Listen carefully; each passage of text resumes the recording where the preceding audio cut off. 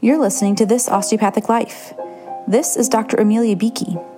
I'm honored to share with you conversations for the health of all things. In these special episodes, I am joined by guests on the show to explore how the osteopathic concept presents in their lives and learn about their personal and professional stories. Ranging from osteopathic physicians to those familiar with osteopathic treatment to those associated with osteopathic medicine in a variety of settings, these conversations provide new perspective on lighting the way for the path to best health. Please note that while I am a physician and may interview other physicians, this podcast is intended to share general information and encourage discussion about medicine, health, and related subjects. The content provided in this podcast and in any linked materials is not intended and should not be construed as medical advice. Welcome to This Osteopathic Life. This is Dr. Amelia Beakey, back with an episode of Conversations for the Health of All Things. I'm joined today by the one and only Dr. Una, founder of EntreMD. She is a pediatrician in Georgia, and she helps physicians build profitable businesses so they can live life and practice medicine on their own terms. I'm so excited to have you with me here today. I am so excited to be here. This is going to be great. Yes. So tell my listeners a bit about your story into medicine and into the business world. So I come from a family of doctors. My dad is a surgeon. My mom is a clinical pharmacist. And I come from a traditional Nigerian family, which means you have a few options. You can be a lawyer, a doctor, or an engineer. That's kind of the way it works. And so I picked medicine, and it was fun. It was a really fun journey. I went to medical school in Nigeria, which means I used the European system. So it's survival of the fittest. Started off with 400 students in my class and 120 graduated. That's just the way it is. And, so it's not about having A's. It's about being the top 120 to finally graduate. And that was really good. Specialty was kind of, I didn't know for a long time, and I just knew I didn't want to be a pediatrician, which is very funny because I am a pediatrician now. And, so got into pediatrics, absolutely love it. And, did my residency training at Newark Beth Israel and in New Jersey, and, graduated, got a job like I was supposed to, like a good pediatrician. And, a series of things happened. And my boss was like, after the first year, he's like, here's your 5-year contract for the next 5 years. I'm like, don't think I can do that. And he's like, okay, well, if you're not going to stay here, go start your own practice. You're doing enough to be able to pull that off. And I'm like, nobody starts a practice a year out of residency. Like, what are you talking about? And he's like, yeah, you'll be fine. You're doing a lot of the stuff you'll need to do here anyway. And if you need help, I'll help you. And so, being ignorant sometimes is a good thing because I didn't know any better. So I said yes. And, started a practice, Ivy League Pediatrics in Georgia. This is the 10th year we've been in practice for 10 years. Thank you. It's so exciting. And so when I got in there, though, I realized that being a great clinician is one thing, and starting a practice does not make you an entrepreneur. And so it was really the school of hard knocks for me because I was a really socially awkward, super shy, introverted introvert. So that and business do not go well together. I wouldn't go talk to anybody, refer patients to me. I wouldn't do any of that. Do a video, like what? Like never. Like my face on the World Wide Web, never. And but somewhere I had an aha moment, and it occurred to me that business skills are learnable, and I started learning. It was already in the practice. What was I going to do? So I started learning them. And I got comfortable and more successful. And I was like, this is and we learn the hardest things, right? We learn Krebs cycle. We learn to do spinal taps. The size of our books alone, it's crazy. And, I learned it. And then I had another aha, like, wait a minute, there are many Dr. Unas out there who are stumbling in business and not realizing they're just a set of skills away. And I was like, I'm going to help them figure that out. And I started that informally. And, so other people started practices or launched skincare lines and stuff like that. And, at some point, and I think I was a little embarrassed to say I was a business coach, like, who are you? Like, you're a pediatrician, you're not a business coach. And so I didn't want to help formally. But then I realized, if you're going to help a lot of people, you're going to kind of need to, go out there and say, this is what I do. And, that's kind of when EntreMD was born. And I've had a fun ride since. Yes. It's such an amazing story. And I'm so grateful that's where it went, because I get to be part of the EntreMD Business School, which has been so fantastic. And I'm so happy you're in the business school. Yeah, I love it. It's a great space. What I hear in there, and when we think in osteopathic medicine about the inherent self-healing capacity, and then we already have the health within us. And in your story, both coming through medical school, right, in a pretty tough space, and then in the business world, it seems like it was always there, right? Just kind of waiting to be uncovered. Can you look back and see that now? Were there glimmers of the Dr. Una of today, even in those times when you were still shy and introverted and just trying to survive that medical school journey? Absolutely. I mean, I don't think I'm different. I just think I'm developed. I think I'm what I would have always been. You know what I mean? Like, and if you're in the EntreMD community, so you'll see what I mean by this. When I work with people, I have such value for who they are that I don't try to make them anything. I don't say this is the kind of business you should run, or this is, the exact way you should do it. I have a framework, but I'm like, you are already what you're going to be. We just need to find it and pull it out, because we already are.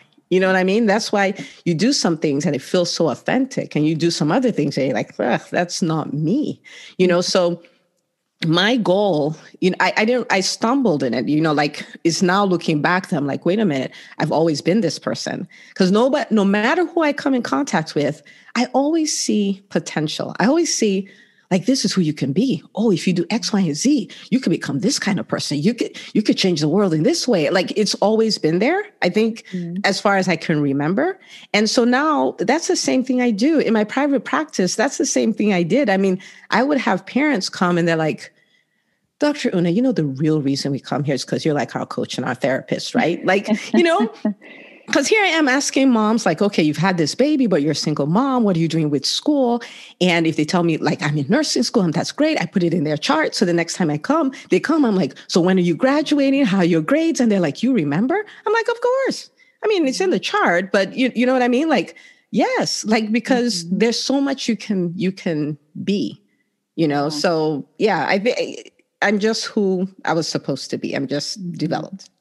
Oh my gosh. I'm going to just sit and hold that for a minute. I'm not different. I'm developed, right? And that it was always there. And I think that part with your patients and their parents, right? Because you get two in pediatrics, you kind of are treating two people all the time and a whole family often, is that the remembering it matters, right? So even just the fact that knowing to ask and knowing to check in is so powerful. And even there we see, right? Whole person, body, mind, spirit, child and parents, engagement with the community. How do you hold vision for that? Has it just been innate for you, or have you seen really the impact of treating patients from that space of it matters, right? What your mom is doing for work matters for the pediatric health. I think I've always, seen people as whole people. I'm not really able to do the compartments, like, you're here for a checkup. So we're just going to take a look at that part of you. Sometimes with my patients, I grill them so much, like, what are your grades like? Why are your grades like that? What aren't you doing? What can you do to make them better? And they turn and look at their parents like, is she supposed to be asking me all that? I'm like, well, let's put it in a category. We're talking about your mental health here, right? So, so we're going to, I have books on vision and stuff in my office. Like, I buy tons of copies, and I see a kid who's malfunctioning. I know you're malfunctioning because you can't see tomorrow. You can't see who you can be. I go pull out a book and I'm like, here you go. Like, go read that book. I don't think I've ever been able to separate them all. We're whole people. And we live a whole life, and one life is one part is kind of out of whack. It affects everything, right? Like, you see somebody who's promiscuous and, this is a 14-year-old. Usually there's something else that's out of whack that's, triggering that, right? And you see a mom who's really having a lot of problems in her marriage. And because of that, they're all eating out. And because of that, the kid is put on 25 pounds in 4 weeks.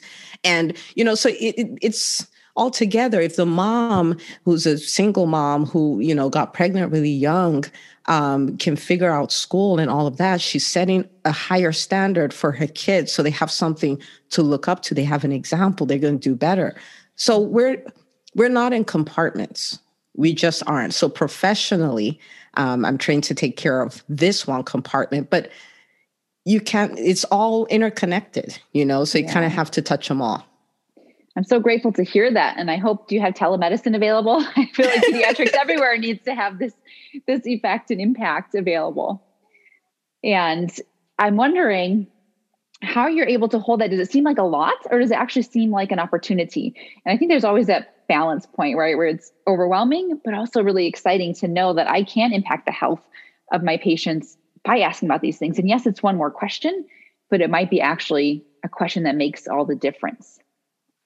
Yeah, for me, it's not overwhelming. And I think a lot of it has to do with the fact that I'm wired that way.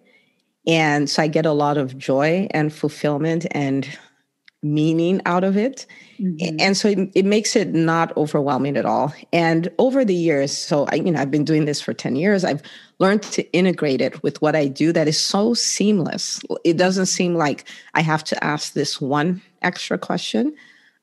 Is just not there. For instance, one of the things I do, when you find yourself in a position where people respect you, even though you may not think is something special, like doctors, sometimes we don't feel we're special. We're like, what? We took some classes, we passed them, we got a piece of paper. Like, you know what I mean? But for some people, it really matters, right? So as an African-American, I have a lot of patients who are African-American and, girls. And they're the only reason, well, not the only reason, but the main reason why their parents bring them is they want them to see a real life example of what is possible. You know what I'm saying? Like, that's the kind of value people put on you. Now, when you have that kind of value, it's very easy to use it for good, right? So as a pediatrician, I see a mom, she is struggling, right? She's having to do this homeschooling thing, that she's working from home, and dad, got called to work somewhere else. So she doesn't have support, and she can't really bring people in to help her because, there's COVID and all this stuff. And just me saying, I know that you're struggling, but I want you to know that you're doing a good job and you got this. Coming from me has so much weight that she can get to a point where she's so frustrated someday, 2:00 in the afternoon, her kid's driving her crazy, but she remembers, but Dr. Una said this though. Dr. Una said, I got this. And that's enough to make her go like, I'll hold this together. Right? I see some young man maybe comes from a background where the chances are he's never been respected. Chances are they treat him like he's a nobody. And I walk in, I'm like, good morning, sir. How are you? They almost fall out their chair. Like, she called me a sir? Like, you see what I'm saying? Like, so it doesn't take a lot to do it. And especially with the positions we've been giving, we can use it to really make a difference that it's only time that will tell. You know what? Maybe on my 80th birthday, somebody will come say, because of this, look at, what I did with my life, Yeah. So powerful and amazing that you can doctor people by just being you, right? So by being who you are and showing up and reflecting that to them is actually therapeutic, right? And encouraging of their health. That's so amazing. I'm curious that leap from that first year when the job was uncomfortable to creating your own practice. And you mentioned framework, right, in your work in the business school. What are those pieces of structure that you put in place to improve the function? Right? That's one of our tenets in osteopathic medicine. I'm wondering what you found that maybe wasn't quite the right fit or wasn't built the way that was working for you. How did you adjust that? So when I started, I don't know that I had a framework. Like I had some things that I did, but I wouldn't have called it a framework because I was figuring this stuff out. I was in the School of Hard Knocks, right? And that doesn't come with the curriculum. I think, one of the things that I did was one of the structures I created was a structure of studying what other people were doing, other successful people are doing, which is a habit that I've just kept.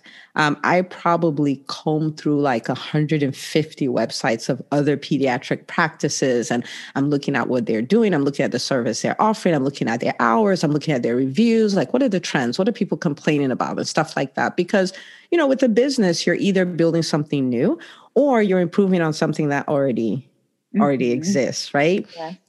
And, so that was something that I did a whole lot of. And then there was a whole lot of learning because I just didn't know how any of these things worked. And so I had to enroll in Automobile University, where I used every down moment, every last one, to either listen to a podcast or read a book. I did a ton of Brian Tracy because I needed all of it, right? Like from personal development all the way to business development. I did a lot of that. And then I had to embrace discomfort because everything I had to do was uncomfortable. I was afraid of hiring. I was afraid of going out to market. I was afraid of everything. Yeah. So I had to learn, the habit of taking action in the midst of uncertainty and discomfort. And then as I did those, then other things developed. But it was messy, but it was good. Yes. A good mess. I love that. You mentioned before, when you're not kind of doing what you're supposed to be doing, you feel that icky feeling. And do you have a way that speaks to you that you can differentiate between the icky feeling and just uncomfortable, but growth uncomfortable? Are there ways you are able to tune into that, or just sometimes you just have to go through it and then you find out? Well, so a lot of times the discomfort is something that I know I need to do, but I'm afraid of doing it. And the icky things sometimes are things that go against my core values or who I am at my core, right? So for instance, in the business world, there's so many ways to skin a cat, right? So you may have people who the primary way they grow their business is they do a lot of cold calling. And that is just something that I'm like, I don't respond to cold calls. I don't really just want to meet people. I don't want to just talk to random people like that. I want to find people who have a need and we can try each other out and then we can take it from there. So it's icky to me.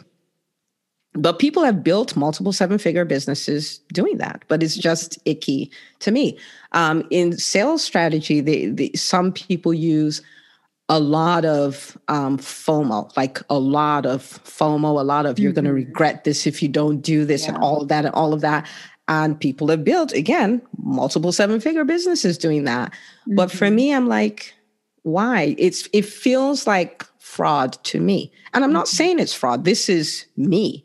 And it's icky to me. And I'm like, well, since there are many ways to do this, I'm going to find a way that works for me. And that way doesn't work for me. Right.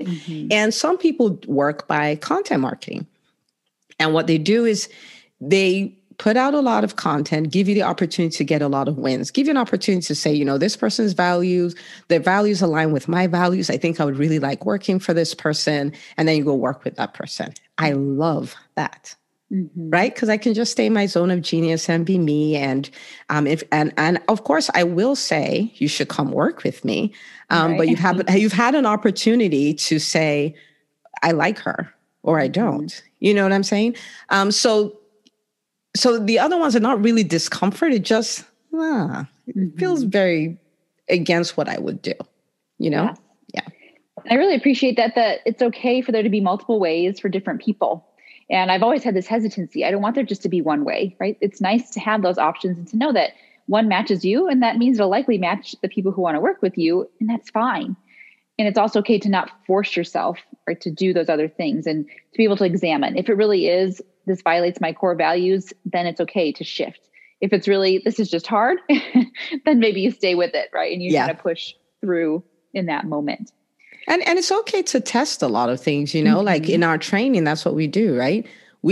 I can say, I don't like, child abuse medicine, or I don't like psychiatry, but you are going to do a rotation in it, right? So at least you can test to see, is that discomfort? Is that icky? You know what I'm saying? And 4 weeks is kind of enough for you to figure that out, right? And after that, you're like, child abuse, I don't think I'm going to do that as a specialty. You know what I'm saying? So it's okay to test things like a rotation. We shouldn't be, as entrepreneurs, we shouldn't be afraid to try things. But if it goes against your core values and you've tried it, you've done it, you've given it a shot, you're like, yeah, let's not do that. It's fine. Yeah. What would you say flipped the switch for you? You mentioned going into medicine, being nope to pediatrics and then loving it. Where was that? Was it on a rotation? Was it in testing the water that brought you into pediatrics?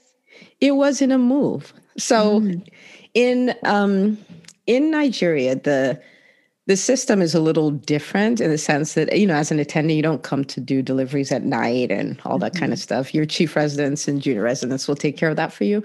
And I knew that I would have 9 lives. I knew I would have a lot of stuff I do. So when I moved over here, I'm like, yeah, so you see that life of being on call forever doesn't work for me. But then the people that I was most, that I cared the most for of all the patient population is the moms. It really was the moms. And I was like, all right, so where will I still get access to the moms, pediatrics? And so that's why, truthfully, my patients, they do get 2 for the price of 1 because I love the kids and I love the moms too. Yeah, that's such a good point because they're going to come the most frequently, right, to see you. And so you get that touch point in that space. And you can hear the coaching emerge, right? Because you weren't technically the physician for the moms, but you certainly could have been the coach from opening day. When did you realize you were coaching people? Well, I don't think I had a term for it. In fact, I thought it was a problem, truthfully, because even people who are further along than me, whether it's in business or in medicine or whatever, like attendings, even as an intern, I'm like, oh, but if you could do this, then this could happen. And I'm like, shush, that's an attending. Like, what do you know? So I've always had that. And I have to tell myself, like, tone it down. Like, what are you doing? But I didn't call it coaching because I didn't know what that was. So it's been there a really long time. Like anytime I come in contact with somebody, it's almost like it's a graph, a picture I can see of, oh my gosh, what we could make out of this. I have no control over it. So for as long as I can remember, it's been there. I just get to do it now. As a business. So I've never worked since I started EntreMD. I just now get to be fully you. I love it. Yeah. So what were some of the freedoms when you opened your practice? And perhaps there's about many, I'm sure, some key core things that you were relieved to be able to control, right? To be able to say, this is how we're doing things here. Were there some really liberating moments in that space?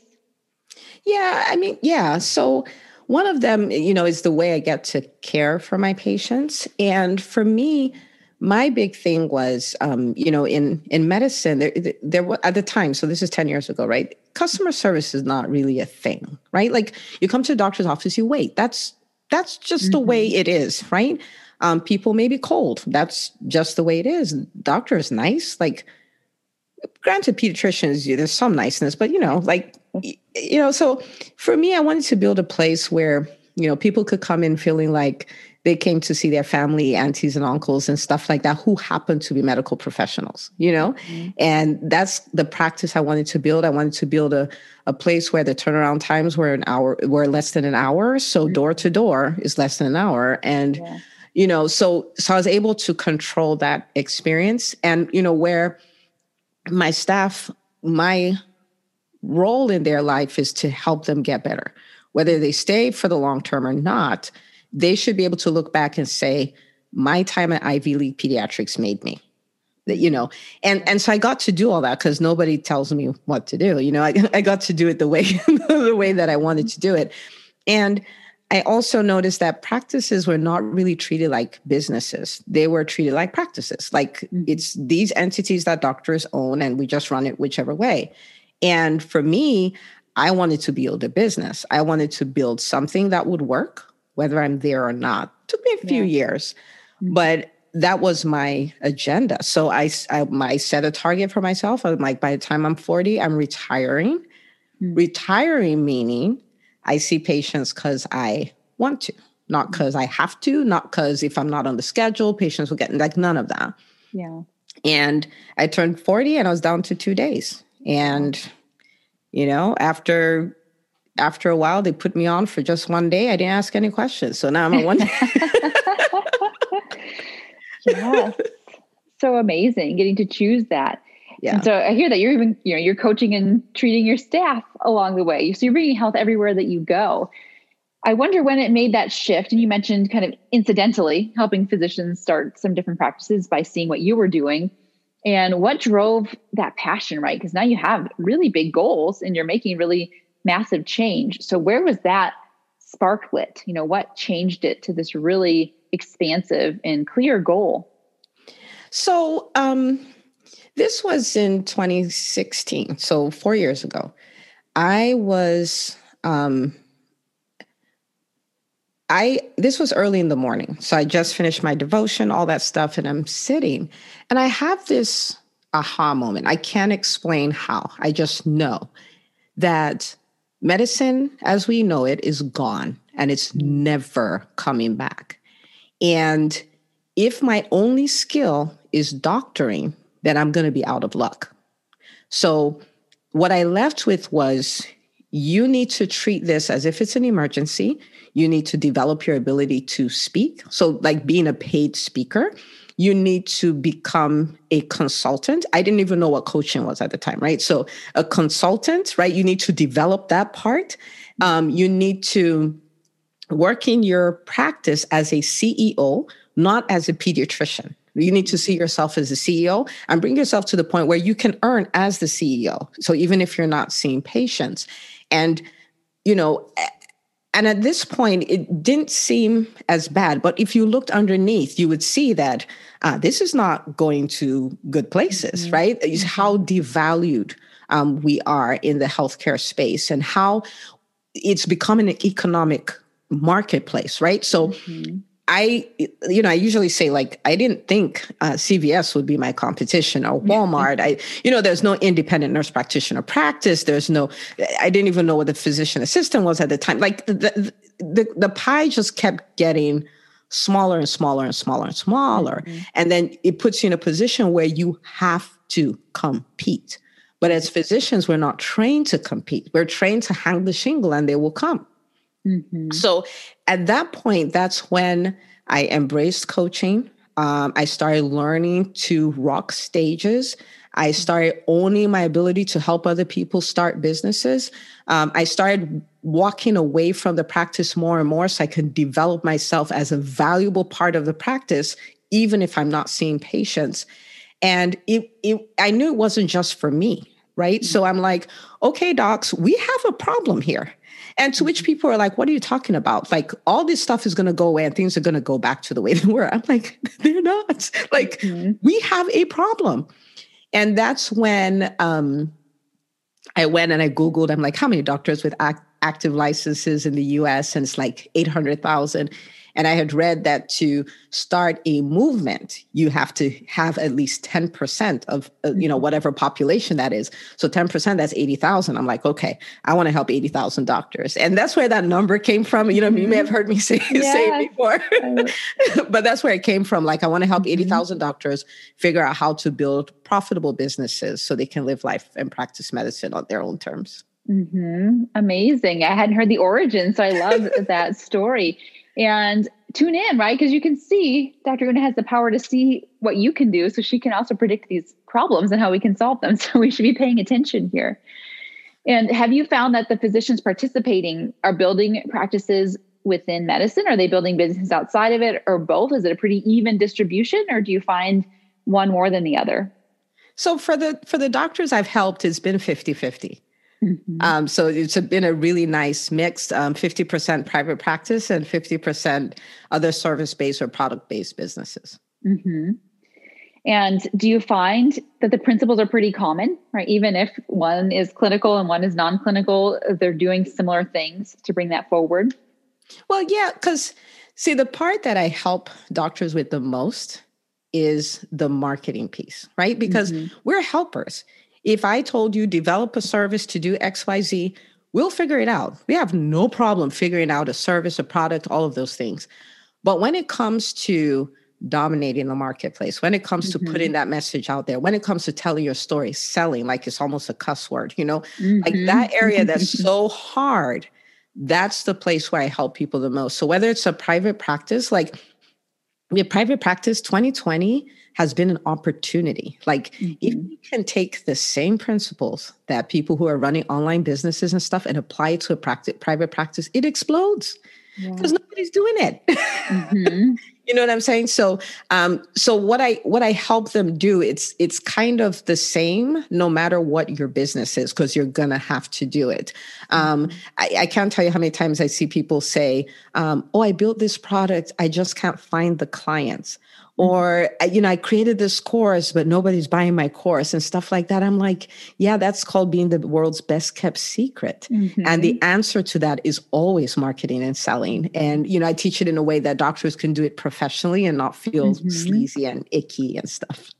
Yeah. And that's really powerful in osteopathic medicine. There was literally an article in Prevention Magazine about my specialty, osteopathic manipulative medicine, which is pretty small. And it does say medicine's best kept secret. And nobody wants that. That's not really what we're looking for. And to think about bringing that forward, right? So marketing does have its place, right? You said it's not sleazy, right? Sales is not sleazy. It's really awareness building. Yeah. And I tell people, if you're going to take the time to create a product or a service, you should take the time to market it. Like I literally, when I work with people, I make them do almost 50-50. Right? Because it's as important. If the people out there that you're trying to help do not know that you have something to help them, you haven't helped them.